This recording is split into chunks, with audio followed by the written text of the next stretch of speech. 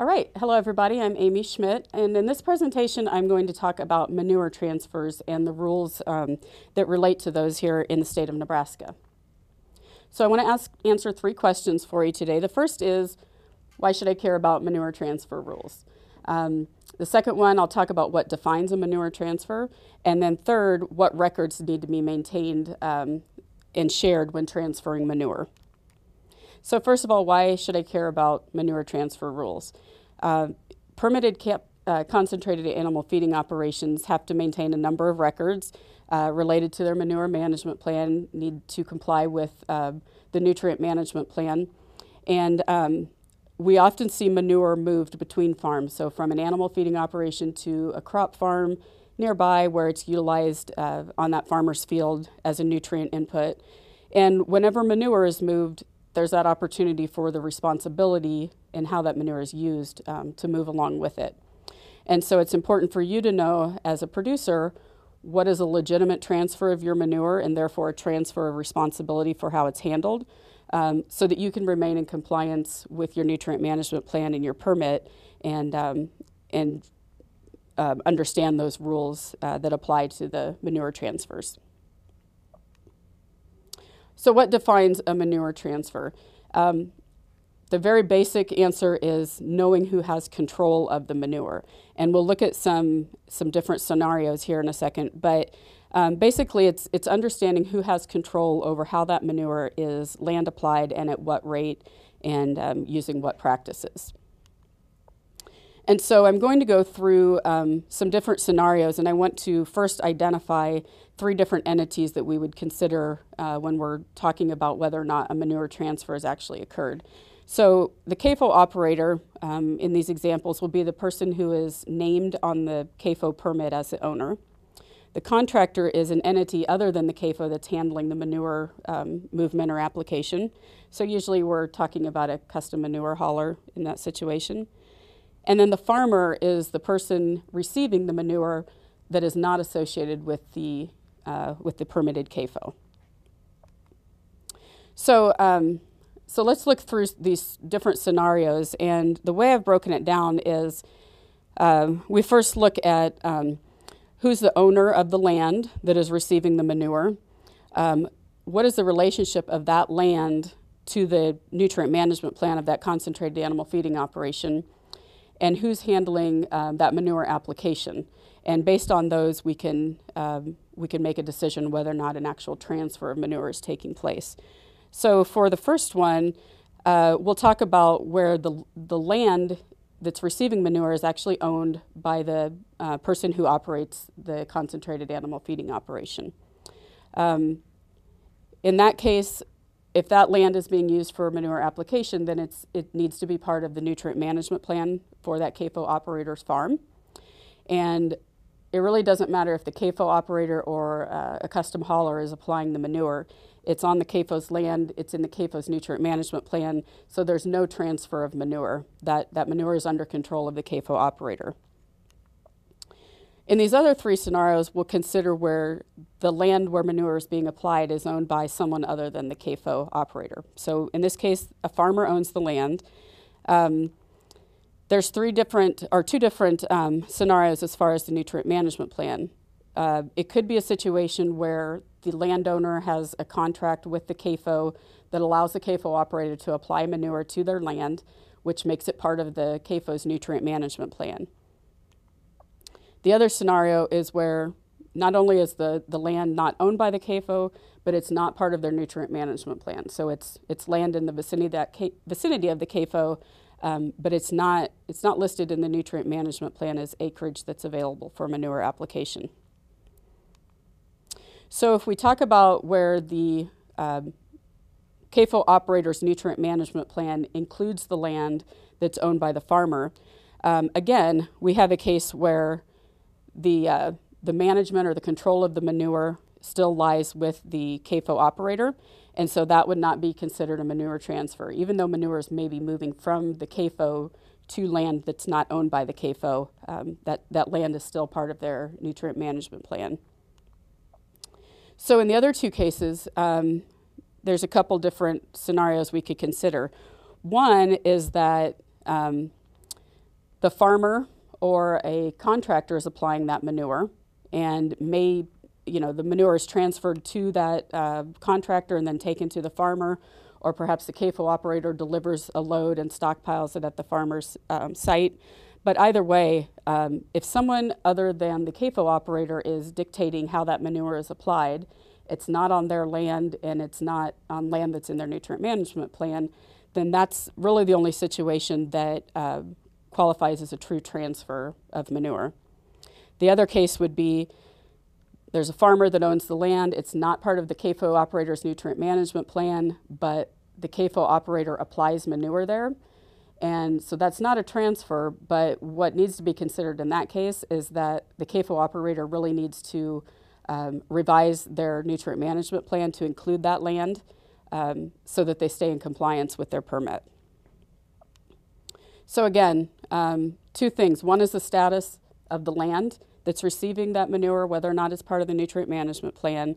The other is the person who's in charge of it. If it's not part of the nutrient management plan, it's not owned by the CAFO, and the manure is not applied by the CAFO operator, then we could consider that an actual transfer of manure. So what records need to be maintained and shared when transferring manure? On the right-hand side here, you can see that acres that are in the nutrient management plan of that CAFO fall under the usual record-keeping requirements that we talked about in the regulations presentation. So if it's part of the nutrient management plan of the producer, they'll be doing soil sampling and analyses, a P-index calculation, nutrient analysis on the manure, etc., and record-keeping. If we have a transfer of manure, the CAFO operator's requirement is to record who took the manure and name and address of that recipient, the date of the transfer, and the amount of manure or poultry litter or liquid that it was transferred to that individual. They also need to provide that individual with an analysis of that manure product so that they can use that for agronomic application of the nutrients. Okay, so I'm going to ask you there at each location to pause the video. You've got a handout that is 5 different scenarios that I want you to look through and just kind of decide, is this a legitimate manure transfer or not? And so I'll give you about 5 minutes to do that, and then I would ask that you come back and start the video again and we'll talk through those.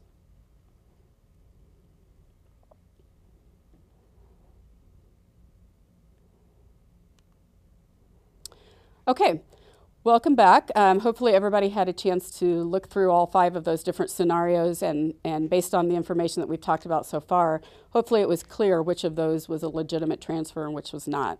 So situation 1, on that sheet, a farmer loads, hauls, and applies manure from a CAFO operator's facility onto his field, and his field is not part of the CAFO's nutrient management plan. So is this a legitimate transfer? Hopefully everybody recognized that yes, this indeed is a legitimate transfer. The reason is the CAFO operator no longer has control of the manure or the land that's receiving it.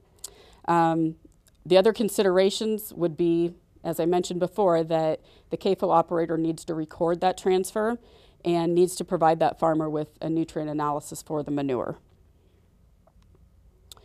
Okay, so situation 2, a CAFO operator loads, hauls, and spreads manure on a farmer's field that is not part of the CAFO's nutrient management plan.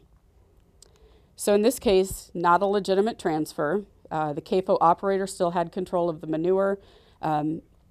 They may not have had control of that land as part of their nutrient management plan, but they were in control of the manure.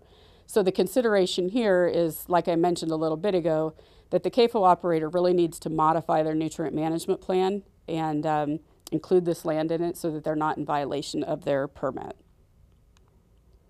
In the third scenario, a contractor loads and hauls manure from a CAFO to a farmer's field that's not part of the CAFO's nutrient management plan, and then the farmer applies the manure.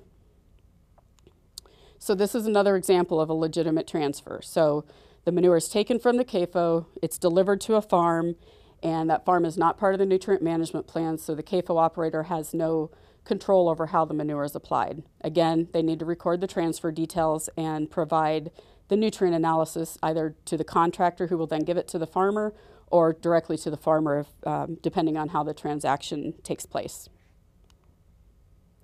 So number 4, a farmer pays a contractor to load, haul, and spread manure on his field, and that field's not part of the nutrient management plan. So it's very much like the last one, only in the previous example, the farmer did the application, and in this example, the contractor does the application. So again, as long as that is not dictated by the CAFO operator, again, it's a legitimate transfer, and the details of that transaction would need to be recorded and a nutrient analysis provided. So this last one is just a little bit different, and just one to kind of make folks think a little bit here, but a farmer receives stockpiled feedlot manure or poultry litter. It's delivered to their farm by either the CAFO operator or a contractor, and it's delivered for a field that's not part of the nutrient management plan. And so it's kind of like the previous scenarios, comes from the CAFO, goes to a farmer site. That site is not associated with the CAFO or the nutrient management plan. But the caveat here is that that stockpile sits there for 2 years. So is it a legitimate transfer? Yes. So again, the CAFO operator doesn't have control of it. But really the consideration that we want to think about here is that, first of all, the stockpiled manure really should be land applied in, within a year, preferably sooner. And so the concern comes about if that stockpile sits there and is deemed a source of potential pollution for water, then the responsibility for who is managing that stockpile could come back on the farmer who has it on his land. Some of that liability could lie with the person who delivered it to that site, and whether or not it was placed in the location where it had a potential to discharge. And so it's just good to remember that anytime that manure is transferred, there needs to be some discussion about how it's managed after it's transferred so that everybody realizes how to manage it to avoid runoff losses. So just a quick summary of manure transfers. The key is understanding who has control of the manure. If it's not a legitimate transfer, then all of the record keeping that's required as part of the nutrient management plan in the CAFO permit is needed. If it is a legitimate transfer, the CAFO operator records the information about the recipient and provides a nutrient analysis to them, and that's where their responsibility ends. And again, if in doubt, I would say ask NDEQ so that you understand whether or not you are performing a legitimate transfer of manure. So with that, I'll end again with a slide that has a couple of our resources available and my contact information. And as with other talks, I would encourage you to give me a holler if you have questions. Thank you very much.